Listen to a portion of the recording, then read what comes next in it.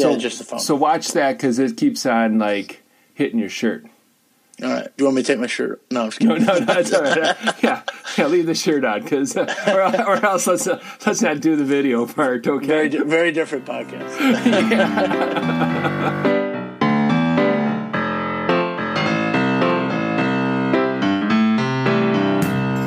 This is Ordinary Voices, inviting ordinary people into conversations about life and faith. I'm your host, Eric Elkin. I created this podcast to help me, a pastor, better understand people, then invite you into the conversation so together we might find expressions of hope in daily life, maybe even find a way to live more spiritually rich lives. Guests on the show are not authorities. They're simply people willing to share with us the authenticity of their own thoughts. I provide the guests freedom to talk and only ask you to listen. But try to listen like a good camp counselor. Good camp counselors allow children to express themselves without judgment. They listen for what the camper is trying to say. People who listen tend to understand each other better, and we live in a world desperate for ears. So let's begin today's show, The Ghosts of Christmas.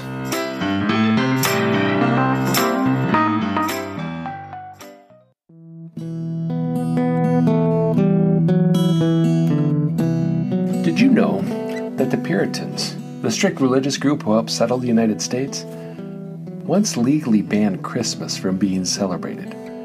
The reason is really peculiar to most. To them, Christmas was not in the Bible. The birth of Jesus was in the Bible, but Christmas as a celebration was not. So when they had the influence, they stopped people from holding specific Christmas worship services. They even went so far as to send out a town crier to remind people, "No Christmas today, no Christmas today." They brought the same practice with them to America, so much so that Christmas did not become a holiday in Massachusetts until 1856. In addition, many Christian people saw Christmas as taking away from the more important celebration of Epiphany. Epiphany remembers the day the Magi, or as we know them, the wise men, visited the baby Jesus. They came to announce to the world, in this child the fullness of God dwells as a human being. Epiphany is 12 days after Christmas on January 5th. This is how we get to 12 days of Christmas, and why I can put out a Christmas show after Christmas Day, and my Christmas cards aren't technically late until you get them on January 6th, so I'm covered. I needed help thinking of a Christmas show, and a friend came up with this idea.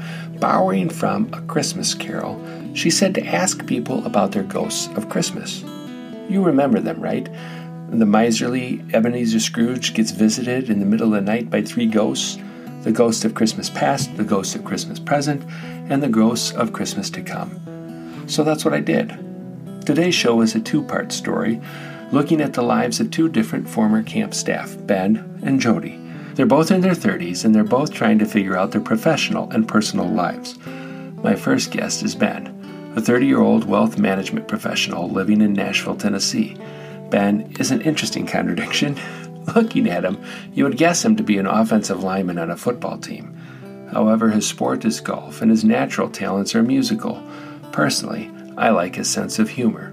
So let's hear what he had to say about his ghosts of Christmas.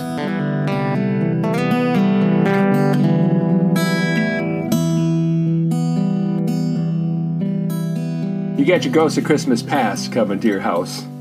Yes. What's he looking like?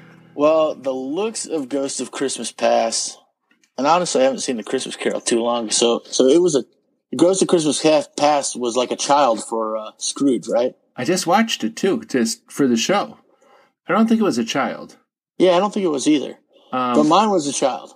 Mine was just an on the go, kind of rambunctious little child that was carrying around one of those stuffed Macho Man WWF superstars that you could. I mean, it was really. Can you think of a better parenting tool than just say, "Here's a pillow, beat the crap out of it"? You know, you were. Yeah, I mean, you know, I don't know where those things are anymore, but it was the greatest. I had a Hulk Hogan and a Macho Man, and I would just demolish that thing.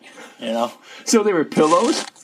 No, they were like these. I mean, they were stuffed animals if you had to classify them as anything, but they were durable. They would never rip. I mean, you could throw them all over the place. It was perfect. I wouldn't say it wouldn't break things because they had the heft to like knock things over, but it's not going to like go through a window or something like that. Right. Yeah. So would you like enact wrestling matches with this? Oh, yeah, all the time. My move, I always loved sweet chin music. Shawn Michaels. Okay. Heartbreak Kid. So I would just kick that thing in the face as many times as I possibly could. I'm much less limber than I was back in my younger ages. But it's funny thinking about it because I just never have seen you as a physically aggressive person. Well, that's true. I'm not. So that's why I gravitated to fake violence, effectively.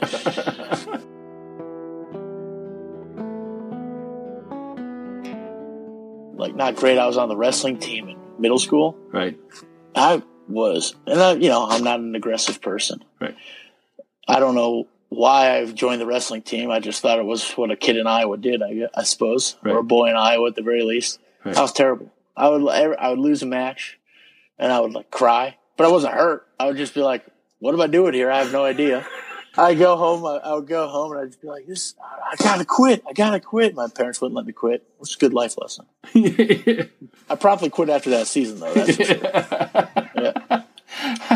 There's a part of me that just never gets that don't quit thing because I'm like going, but it was ritual shaming, Yeah, I mean, effectively. Plus, it kind of goes against the do what makes you happy kind of thing. I mean, why would you continue on with something that is making you so miserable?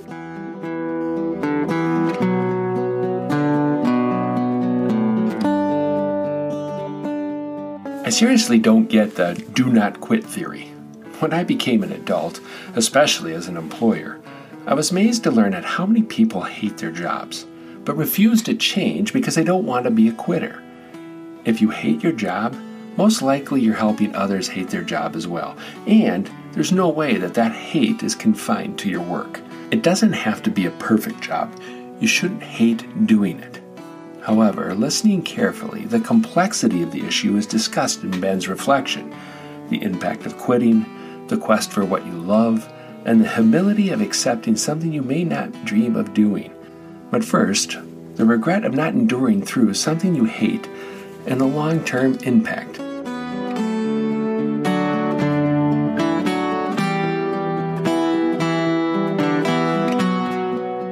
I don't really branch out quite as much as I maybe did when I was younger. What? Where, if I'm not good at it, like just fundamentally have some talent at it, I don't really do it. So like the most ice skating, for instance. Mm-hmm. I do not ice skate. I do not ski. I don't do any of that stuff because the times I have tried it, it's been brutal. They would take a steep learning curve to get to a point of enjoyment. So I'm like, not for me. Right. And I don't know if this is like we could probably get way psychological about this, but at the same time, it's weighing the value of your time and enjoyment. Right. Right. And it maybe goes back to that wrestling, right? I was not good at it. Right. So I'm not going to waste my time doing something I'm not good at. So is that when your ghost comes and visits you, though? Is that is the wrestling thing one of your regrets? It is. It was kind of I've had a really non-traumatic life, so that's a blessing in and of itself. But yeah, I mean, that was an experience that was just unpleasant all the way around. Right. And something that made me wonder what I was thinking. It made me think back this question to like what drove my decisions at that time, what made me think it was a good idea. It was a callback to kind of the lack of confidence I had as like an individual. Yeah. Were you bigger in junior high? Yeah, I was bigger. Yeah. Yeah. But it wasn't like I didn't get picked on necessarily. So one thing I have always been, and you can probably attest, I'm a fairly funny guy. I would a lot of times in middle school and everything go into like self-deprecation, right? Right. And that was a way to bring people in while at the same time defending myself from any type of, attack that could have been on whatever insecurity I had at the time. I was pretty good at it. And at the same time, it actually kind of led to situations where I, in turn, sometimes became a bully, right? I had a quick wit, had kind of trained myself to be a bully to myself in a certain way. So that allowed me to very easily, when the moment was right, turn that on someone. I say this now as it wasn't affecting me, right? So who knows what it maybe did to another individual. Right. But it was always, I would say, a little bit tame. But again, it was just a way to deflect any attention off of me, negative attention off of me, and get it on someone else and then get out.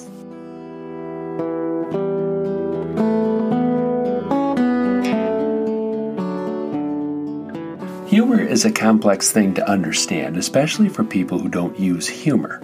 However, Ben strikes upon something interesting here, something I've never really considered. Self-deprecating humor is a form of bullying oneself, and it can be manipulated in ways the person joking doesn't always intend. I hate opening the door to the deeper issues of humor because I really like to laugh. Laughter helps us deal with pain, and it helps us cope with life. However, humor, like everything else in life, has a flip side one doesn't often see.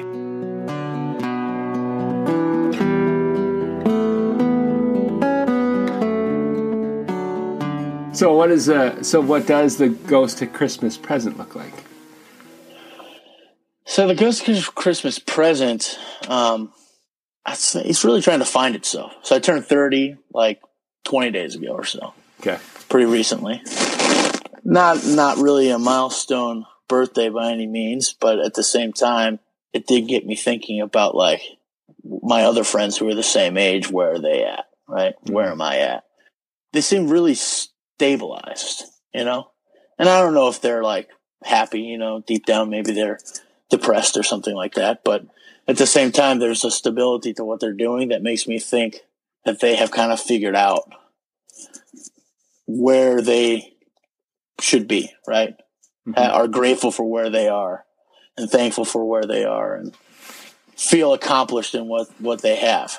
I spent a lot of my, college years and right after college in the workforce. I was very ambitious, and I think chasing like financial stability, to a point, not wealth by any means, but just never have to think about if I want to buy a big TV, I can buy it and not even think about it, mm-hmm. And nothing even huge like a boat or anything like that. But I kept chasing these things, and I never allowed myself to just like appreciate the moment, like to live in the moment and appreciate the moment. I think are very different things. How so?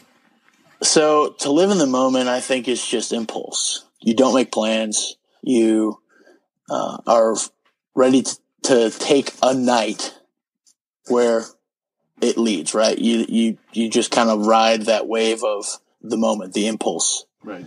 But to appreciate a moment, I think, is to learn about the situation you're in. I think it's fundamentally a little bit longer than just like a night or a weekend or something like that. And then I think it involves reflection, right? Mm-hmm. To allow that next step to be the right step rather than a calculated step. And I think there was a lot of that going on all through my 20s. A lot of impulse? Or no, a lot of like those calculated steps, right, okay. Not like appreciating where I'm at and like, so from a career standpoint.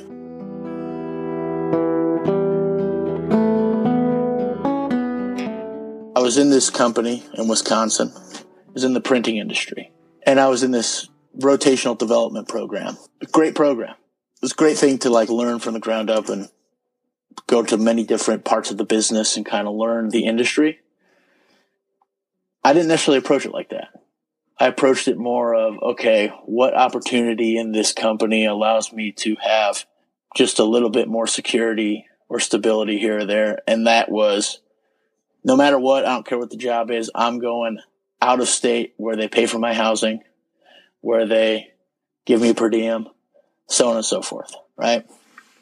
And then from there it was, okay, what are the 6 things I need to do to make sure I get a raise, right? And sometimes that's not necessarily following what might interest me, but where the opportunity might be, right? There's value to that. But at the same time, I think it limits you as a person because you're always kind of playing from behind.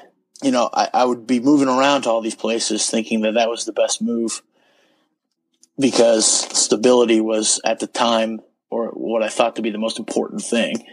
And I took for granted opportunities for like great human interaction, you know, to maybe stay in the same place and with a great group of friends that I had, you know, because friendships, you know, in the 21st century are very different because you can stay connected in a lot of different ways, but it's still fundamentally impossible to be truly great friends if you're not around that person, I think.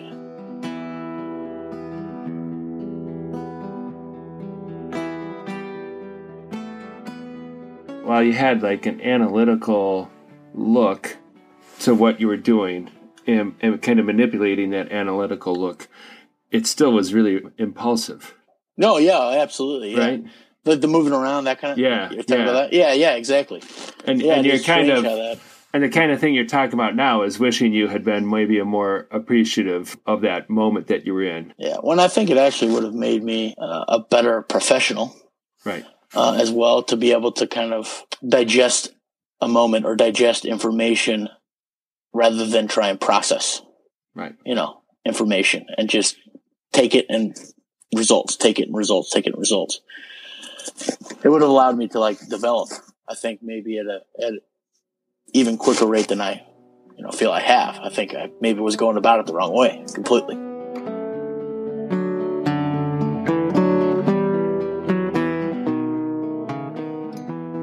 What Ben discusses here is a recurring theme for him, and for my other guest, Jody, and probably for most people listening. Trying to live in the present, appreciating where you are, and balancing that with where you want to be or think you should be. Also, Ben is a child of the computer age. As much as he uses social media and loves it, he still sees the need for human presence and contact, probably more than most older adults. Ben provides a roadmap for all young people who find themselves living in a new place. How do you make connections and make new friends outside of work?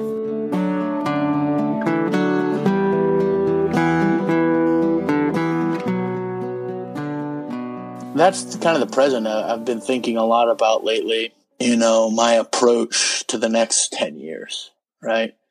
And how I don't need to be looking to the next thing as much as I need to be understanding the current thing, you know? Right. And that's, you know, reaching out, being more open to people that are around me, you know, while still maintaining the connections I had and have elsewhere, but just balancing that more rather than looking to get back to those relationships I've built. I just need to be more focused on being open to build new relationships. Where do you get your social connection then from? Is that all from work? So a lot of his work. The other thing is, oddly enough, intramural sports. Really? Yeah. Not wrestling, though, right? Not wrestling, no. That's just that'd be an odd intramural sport. But you didn't join the fight club at work or anything like that, did you? No. Well, I can't talk about that either. I'm sorry. So we're recording. But kickball.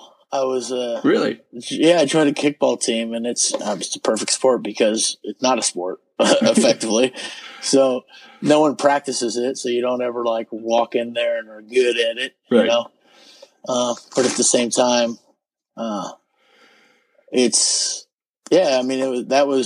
waited too long to do that, to be honest. Really? Like I didn't join one of those things until I had lived here for like a year and a half already. And then the minute I joined, you know, that gives me at least, you know, you think you get one friend out of it, and then you play another season, you get a second friend out of it, so on and so forth. Even before these questions came up, I was already thinking about, you know, reaching out and having better human connection throughout all this. So I'm doing dodgeball in January. Yeah. So good thing you said that, because that was my next question. If kickball always has to lead to dodgeball, it just does. Yeah, it does. It really does. And actually, I've been trained at the proving ground of Shalom, the pole barn. So it's going to fit my rule of you got to be at least somewhat good at it to do it. So I think I'll be all right.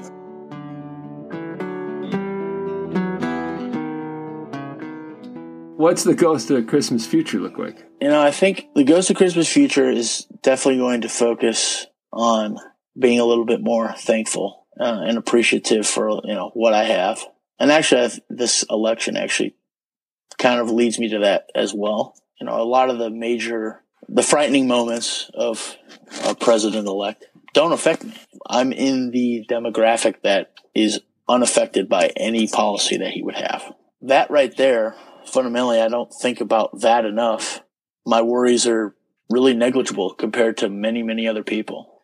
And I think it's important for me to understand that, but then at the same time, be mindful of what others might have to go through. When I was younger, I think I want to get back to my younger self a little bit. Despite the fact that I was maybe a little bit defensive, always on the defensive and being self-deprecating, at the same time, I really did focus on being like a catalyst for a good time, and a good-natured person, and really interested in helping, right? And I think I lost that a little bit as I moved into the workforce.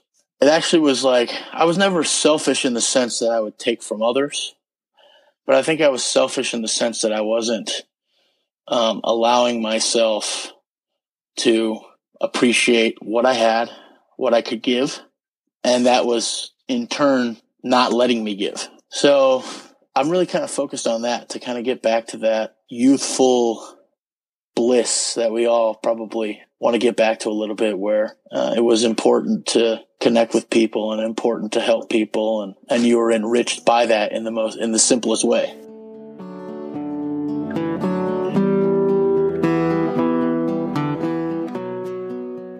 I find it interesting that both Ben and Jody will talk about helping others as a way of reconnecting both to their past and to a deeper meaning in life.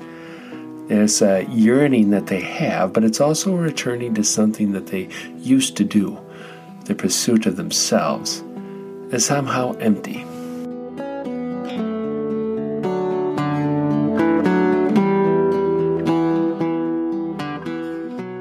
It's interesting because when your younger self descriptions reflect more of what I know of you. I mean, even when you were at camp, you were never a counselor so much, but you were always, even though you were on support staff, you were always working with kids, engaged with kids. You didn't have to go down and play dodgeball, but you did. You just, oh, wait a minute, you were assigned to that. Never mind. Scratch that one. No. But I mean, you were always helping people. You were always laughing. You were a community builder. You brought people together, kind of things. And then it was kind of interesting that when you graduated from college, and I would check in with you, it was very visual, that pursuit of going to something and analyzing things. It wasn't that it was wrong. It just seemed different personality. I don't want to, blame too much, but 2009 was not a great time to hit the job market. Before that, I was working at Build-A-Bear workshop. I don't know if you remember that. That honestly should have been, I think that really was, it bugged me a lot. And it really shouldn't have, because it was a fun job, and I was good at it. And quite frankly, I got the job because of the experience at Camp Shalom, working with kids. Right. But I'm sitting there maybe feeling slightly entitled, where I'm like, I have a college degree and I'm stuffing a heart in this bear at the North Park Mall. I mean, goodness gracious, what is happening? So the minute I got that job, I'm like, I got to get to the point. I got to get to the point where I'm not stuffing a heart in a bear ever again.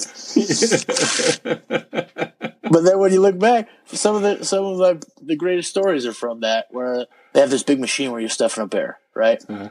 And you're talking to the kid while you're doing this, and every once in a while, the bear would like slip off, you know what I mean? And just stuffing would just shoot throughout the store. And kids would love it because, it's like it was snowing or something like that. And you're supposed to like make it a whole thing, right? Right. So I'm doing that one day, but this girl's brother was standing at the end of this stuffing pipe, and he was just getting pelted in the face with this stuffing. And like, I'm sitting there, my whole life just slows down. I had like this moment of clarity, and I like turn slow-mo, and he's just getting pelted in the face with this stuffing. It doesn't hurt, but at the same time, it's shocking to him. So he starts crying. Huh? The dad is just like, I don't want to be here. And now everyone is looking at me. So he's mad at me, right? And I'm just like, hey, that's Build-A-Bears for you. But it's a great story, and like, and this whole like resentment, and it all comes back to Build-A-Bear. Man, I'm just realizing that right now.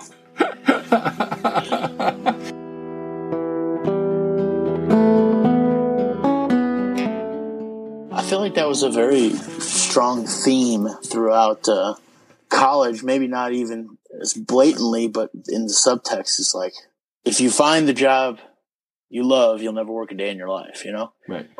And it's really an unrealistic thing to think about, because first off, no one loves putting a production schedule together, you know what I mean, for a manufacturing plant. Right. No one truly loves that. Right. You can enjoy it. I'm not disputing that, but you're not like taking your 2 weeks vacation to go to some supply chain seminar. Yeah. And learn about, the most efficient ways to manage inventory, Right. And if you are, then there are avenues for you to get help, right. So go ahead and find those.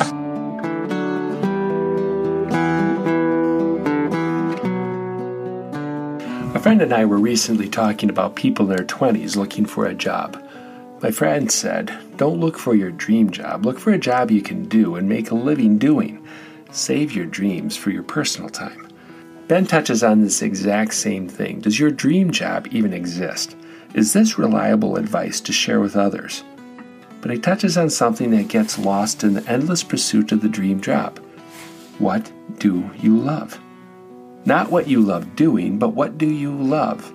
How can you pursue any dream in home or at work if you don't know what you love?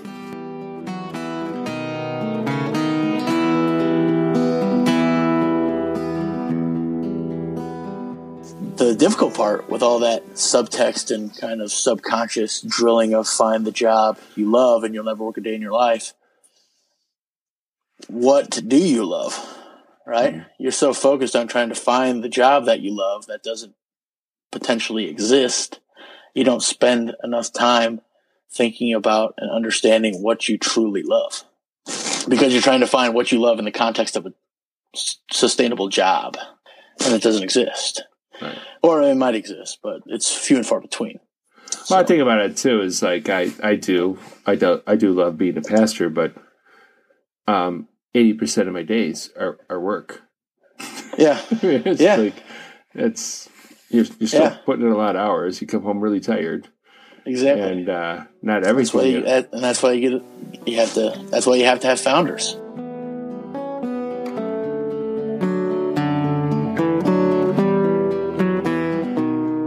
This is a perfect segue into my commercial. I love doing Ordinary Voices. I love inviting ordinary people like Ben and Jody into conversations about life and faith. I love how it helps people reflect and how it helps them find hope. I love that it helps me understand you better. I love doing this. But it is work. It's work to write daily reflections. It's work to conduct interviews, edit shows, write script, and finally produce a show worth listening to. So if you like what you hear, please consider supporting it. And you can do 3 things to support it. 1, recommend it to others. People keep asking me if it's all right to share it with others. Just so you know, the show depends on you sharing it, so please, you have my permission. You don't even need to ask. Recommend it to others and share your thoughts and ideas with me. I'm always looking for new ideas, new guests, and for feedback. I want to make this the best thing it can possibly be. I can't do it without you, so please let me know your ideas. Finally, this is a listener-supported show. Please consider financially supporting it by clicking the donate button on the website, ordinaryvoices.org. ordinaryvoices.org. Thank you for listening. Now let's meet guest number 2, Jody. I'll let her introduce herself.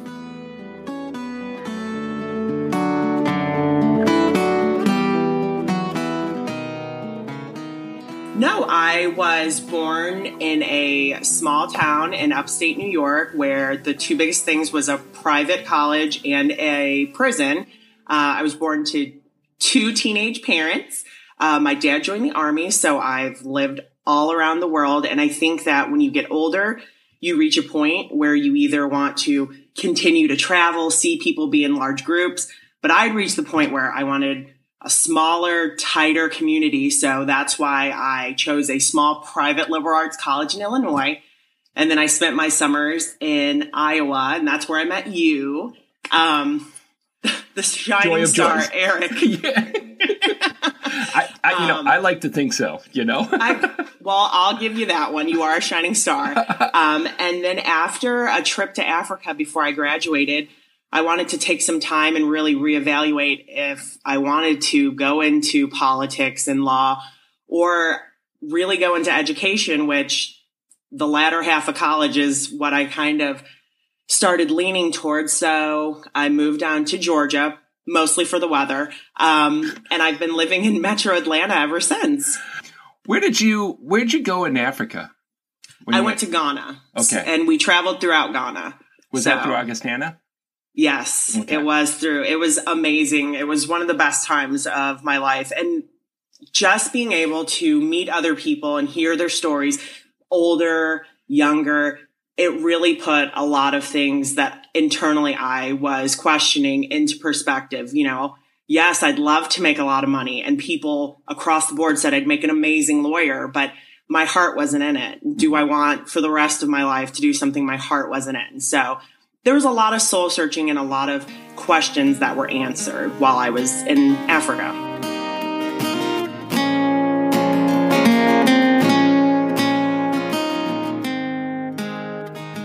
Jody is a graduate of Augustana University in Rock Island, Illinois. If you've not guessed it yet, you will. She is high energy, positive, and a delightful person with this beautiful son named Stanton. She fills her Facebook page with images of the two of them playing and going on all kinds of adventures. Peggy and I love stalking her family on Facebook because she always makes us smile.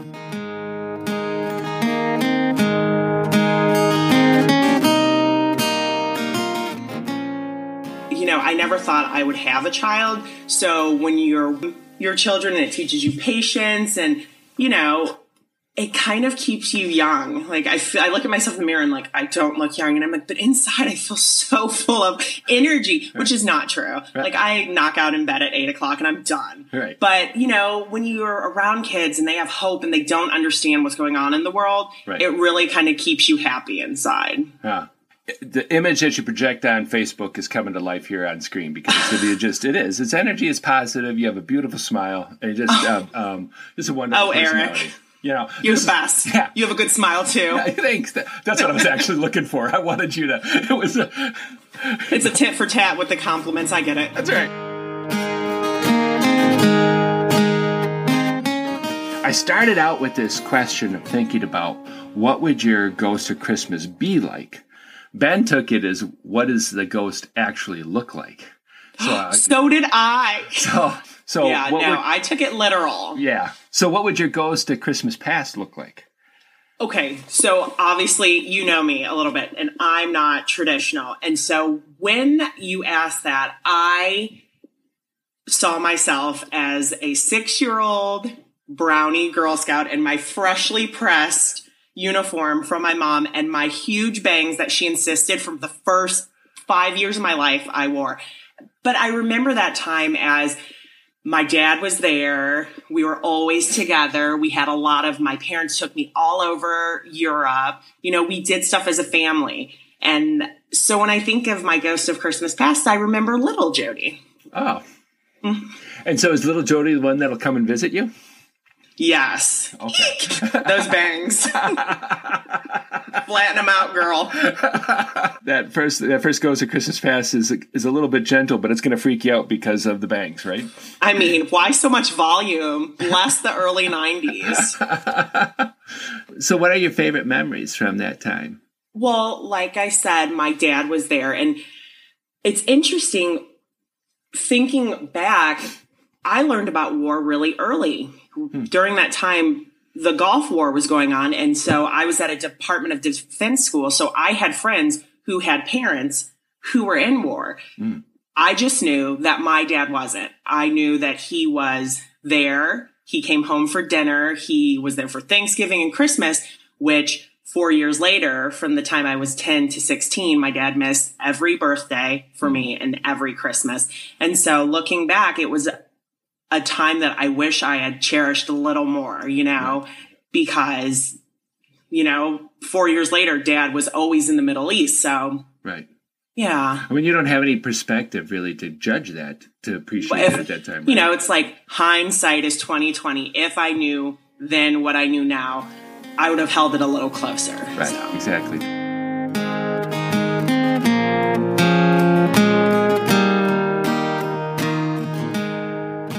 You know what breaks my heart in this section? The great number of children being born in this country with war as the normal. That's sad. When did war replace diplomacy as a preferred approach? When did keeping soldiers at home with their families become unpatriotic or not supporting the military? When will we start demanding peace in our world? Also, Jody and Ben both point to a time they wish they had cherished more.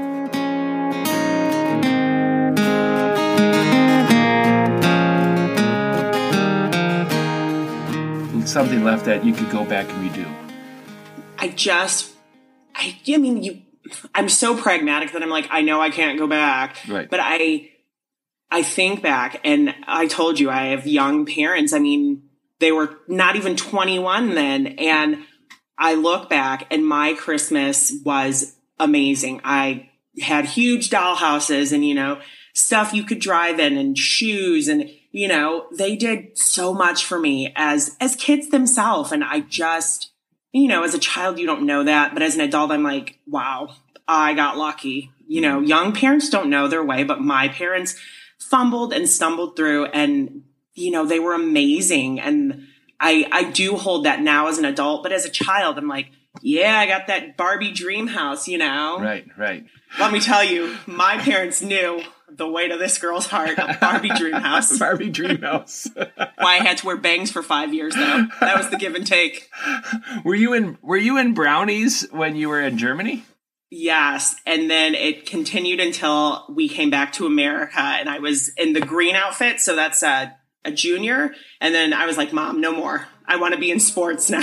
I want to be in sports, please.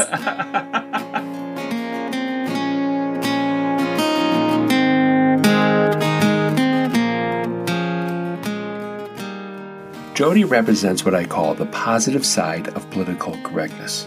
The thing we love to complain about, but fail to see its contribution. She's not forced to be something she's not. Playing sports is available to her. Playing sports was not available to my sisters the same way it was for Jody, just one generation removed. She's comfortable being strong and athletic, but still very much female. It's hard to imagine her playing with dainty little girl things. While at Augustana, she was an accomplished shot putter, qualifying for nationals 3 out of her 4 years. It's a good thing for all people to be able to pursue their dreams. It's what makes the U.S. great.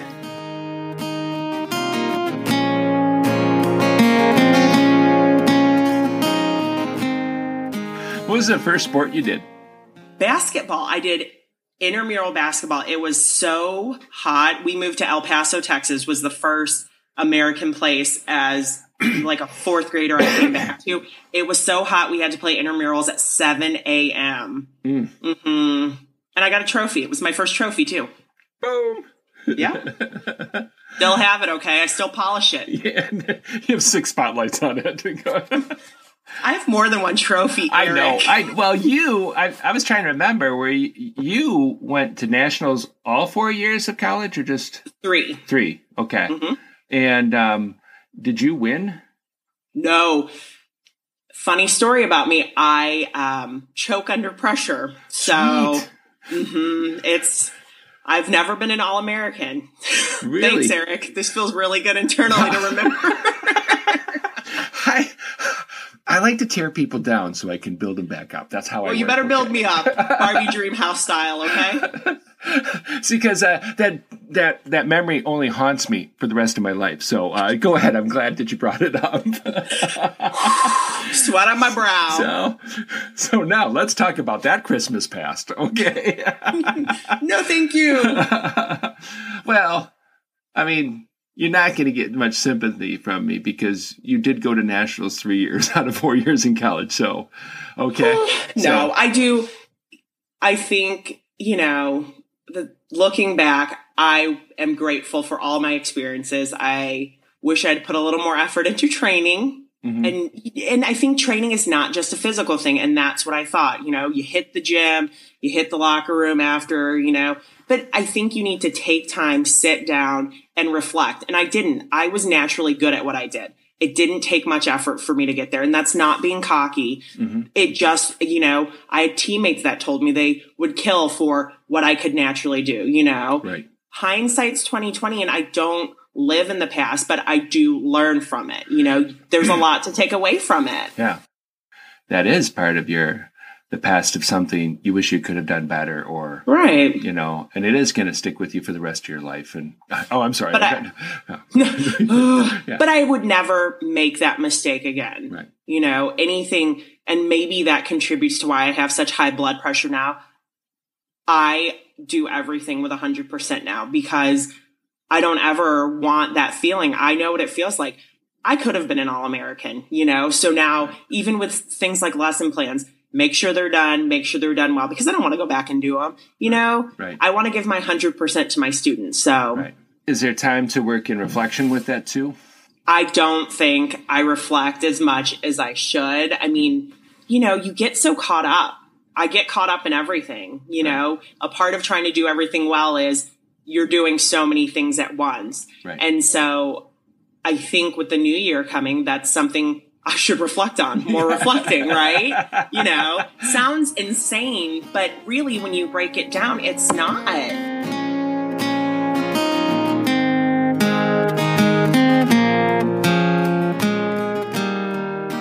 Like Ben, Jody yearns for reflection and appreciation of life in the moment. They see the need, but creating the opportunities and actually living it present challenges.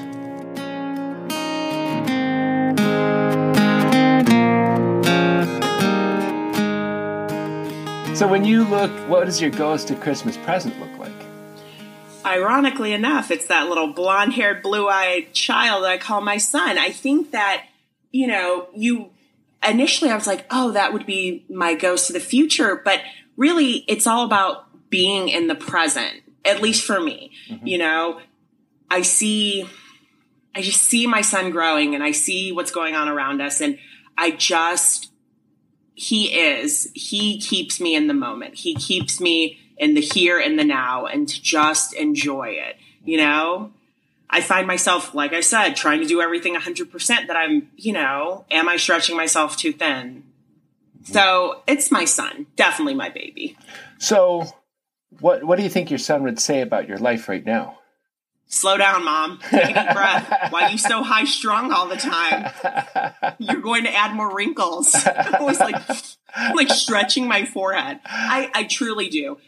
I know I said that my son is high energy, but I look at him and I remember, I look at my students, they're the same age. They have this optimism, this happiness. They see this small part of the world that as adults, we don't anymore. They stop and smell the roses, then tear up the bush, Right. Kids have this internal happiness that, we have, but we're so busy in the must get this done, must do this, progress in our career, deadlines, that he would just tell me, take a deep breath, lady. Right. It's going to be okay, even though there's not enough hours in the day for me to get anything done. You still sound like the training athlete. There's a lot of stuff that comes natural that you're doing, the physical stuff. But that reflection part, that thinking about that mental stuff is still an elusive force. I mean, yeah. Is that right? You nailed it. Yeah. Definitely. You said that and I was like, oh man, I'm transparent.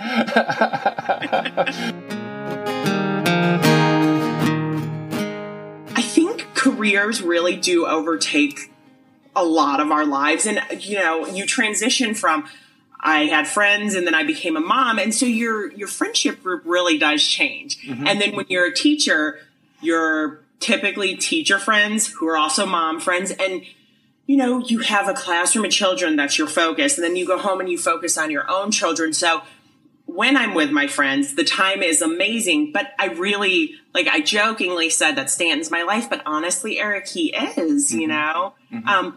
And that's not, I am a little bit of a helicopter parent. Okay. But, I try to give him his space.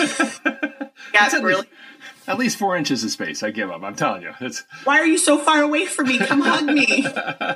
I'm feeling clingy, son. But that's kind of a model that your mom and dad laid out for you as well. I mean, didn't they? I mean, they put you as the center of attention, or no? Honestly, my parents raised me pretty independently. There were I love yous, but we weren't necessarily the most affectionate family. And Stanton's father, I know it kind of was the same. Mm-hmm. So we made a very conscious effort to lavish him with love and praise, but not to the point where, ill behavior goes unpunished. Right. But that's, Right. So I just think that I don't think my childhood would have been any different with more hugs. I mean, I am a kind of do what I want kind of person and then reap the consequences later. Right. I'm hard-headed. I was a hard-headed child, but my son, also hard-headed, but gets lots of hugs. Is it because you were my boss, I'm hard-headed, or do I give that vibe? No. I wouldn't call it hard-headed. I would just call, I don't know. You always carried confidence, and not so much that it was I don't fail kind of confidence. It was just an assurance of what you're going to do. And if it was a failure at what you're doing, you're okay with naming it as a failure and moving on. And I just always thought that was really cool about you. I mean, whether it was positive or negative, you owned what you did.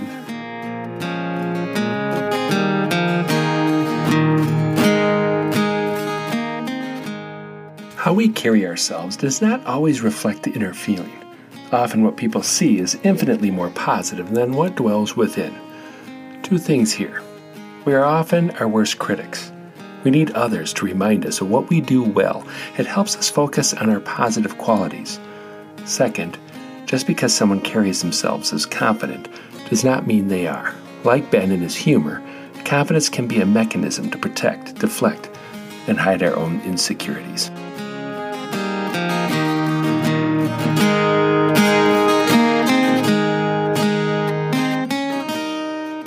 What would your ghost of Christmas future look like? So that was probably the hardest one because I was like, is it me? Would it be my present day me? But then I did some reflecting. Maybe you're the reason I reflected so much, but my dad had a younger sister and she passed away at 19.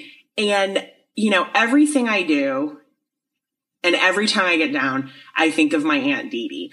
And, I've been given so many opportunities and I've lived longer than she did. And, I don't want to take for granted what I have and what will be coming, especially around the holidays. And I think the holidays have this unique way of having you take a minute and remember everything around us and everyone around us. So I just try to keep her in the forefront of my mind of you're going to be okay. And this is going to be good. And your future's going to be bright. Put some sunglasses on, Jody. Mm-hmm. Appreciate the moment. Yes. And, hearing you say it and I'm so feverishly yes, but I don't, I think that's the hardest thing I I have a very hard time living in the moment because I'm like, this is great, but what will be next? Like, how can we improve upon this? And it's, I think it's a me thing. It's not how my parents were. No one made me this way. It's how I've kind of transitioned into adulthood. Right. What's next? What's next? We can do better. It'll be better. My pupils are dilated and I'm like, some people live too much in the past. Mm-hmm. Okay. And we never think about the drawback of living too much in the future. I would say in the last, probably at least 5, if not more years, I've been living too much in the future. Right. I'm thinking too much about, what's coming down. Right. Instead of going, I got this day, Well, and it's one thing, you're saying it aloud and you are acknowledging a problem, right? Mm-hmm. I live too much in the future, but what is the solution? How do you, because, it struck me something you said, like whether something I did was negative or positive or was a failure, I seem to bounce from it. When you said that, I'm like, but internally it'll eat me up for a very long time, Mm-hmm. So I just, what is the solution though, if you're living too much in the future? Like, what's the first step to take that deep breath and live in the now? Mm-hmm. I think that's a really, I'm not trying to be deep, but I mean, if you have the answer, please tell me. Yeah.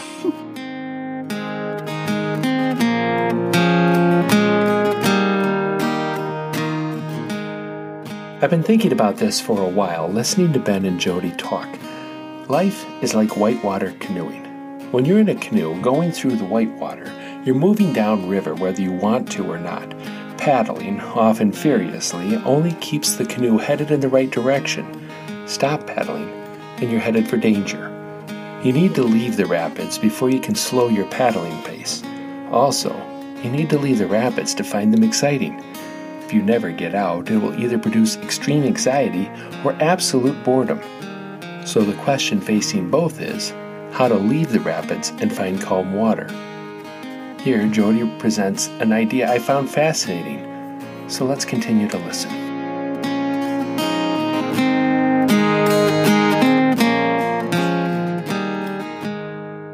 If you were going to show your future of what you don't want it to be, what would that look like?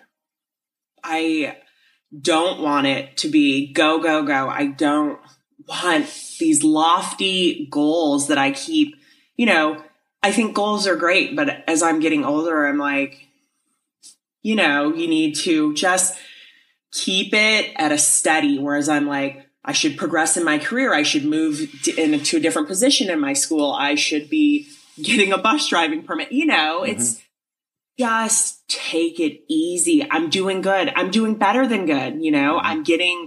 I'm a summer camp director again. I'm doing well. I don't have to keep piling stuff on my plate to prove that I'm good enough. I am good enough right where I am. Mm-hmm. Do you feel like you battle that sometimes, just feeling if you're good enough? I've battled that, I think, since college. I came from a really diverse place. I mean, I lived on the border of Mexico in an army base and, I was comfortable. And then you move into a small knit community of Chicago suburban kids who are smarter than me, richer than me. And that's not downplaying it. You're always going to meet someone better than you. That's life. Mm-hmm. But, when you're an 18-year-old kid and you don't know that, mm-hmm. You have to learn that. But yes, even as a 33-year-old woman, I still am like, you're good enough, Jody, but that's who I am. I'm this control freak type A. Right. Well, it's one of those things that, especially with track athletes, I feel like swimmers, track athletes, runners are the most competitive people because really the person you're fighting is yourself. Amen.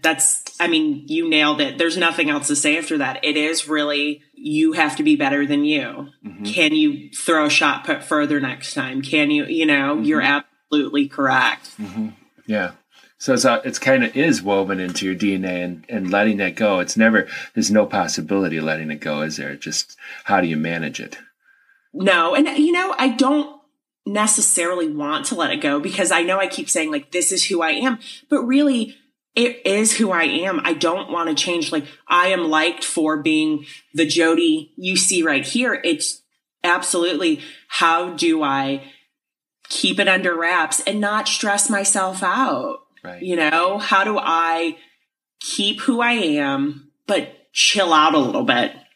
That comment there is really something for me to think about too. You know, when you like who you are, which is really the point. Right. Absolutely. Life, right? You know? Yeah. And how do you maintain liking who you are and that energy that makes you who you are, that makes what everybody likes, but then still finding time for breathing space?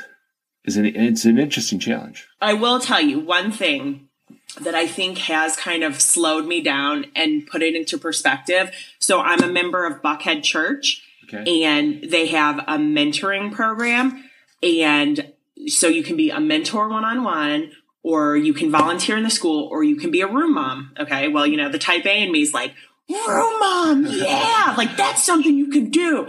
So it's the first year they've done it, and it's an inter-school academy, and the only commitment is once a month. But I get to go more because I have a teacher schedule. But I will say, so we just had a Christmas party, and there's 22 second graders. So I'm a room mom for second graders, and it definitely has given me like a deep breath. Like, I'm emotionally tapped out after, because some of the stuff, you know, you hear kids when they trust an adult really, you know, they're honest. Mm-hmm. And just being with those children though, like, I brought a fruit and cheese plate and mini cupcakes, and those kids, they're like, thank you for keeping us healthy. And I'm like, my students would be like, why, Miss Jody? Why? Like, come on, throw us some sugar. But these kids, it was like this huge thing. And so when I was driving, I reflected, and I was like, this makes me feel good. This makes me stop and smell the roses, you know? Right. So I think I am taking some steps. And up until we talked, I didn't even think of it as a step. I was just like, this is something good that makes my heart feel good. But really, it does make me put stuff into perspective, be grateful, and know that I'm these children look forward to seeing me, and I'm a trusted adult. So, right.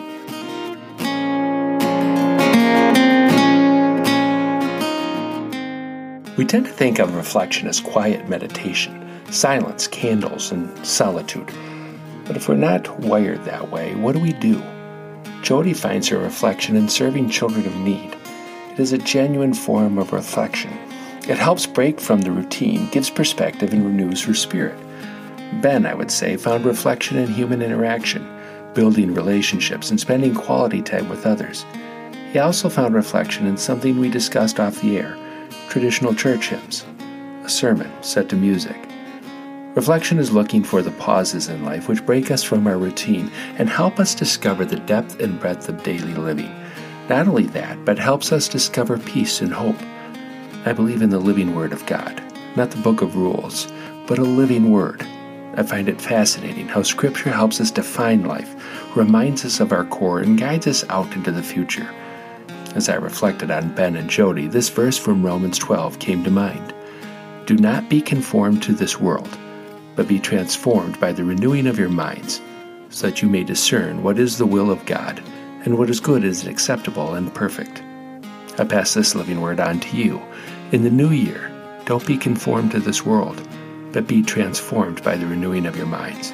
It'll help you discern the will of God, that is, for you to discover peace in the coming year.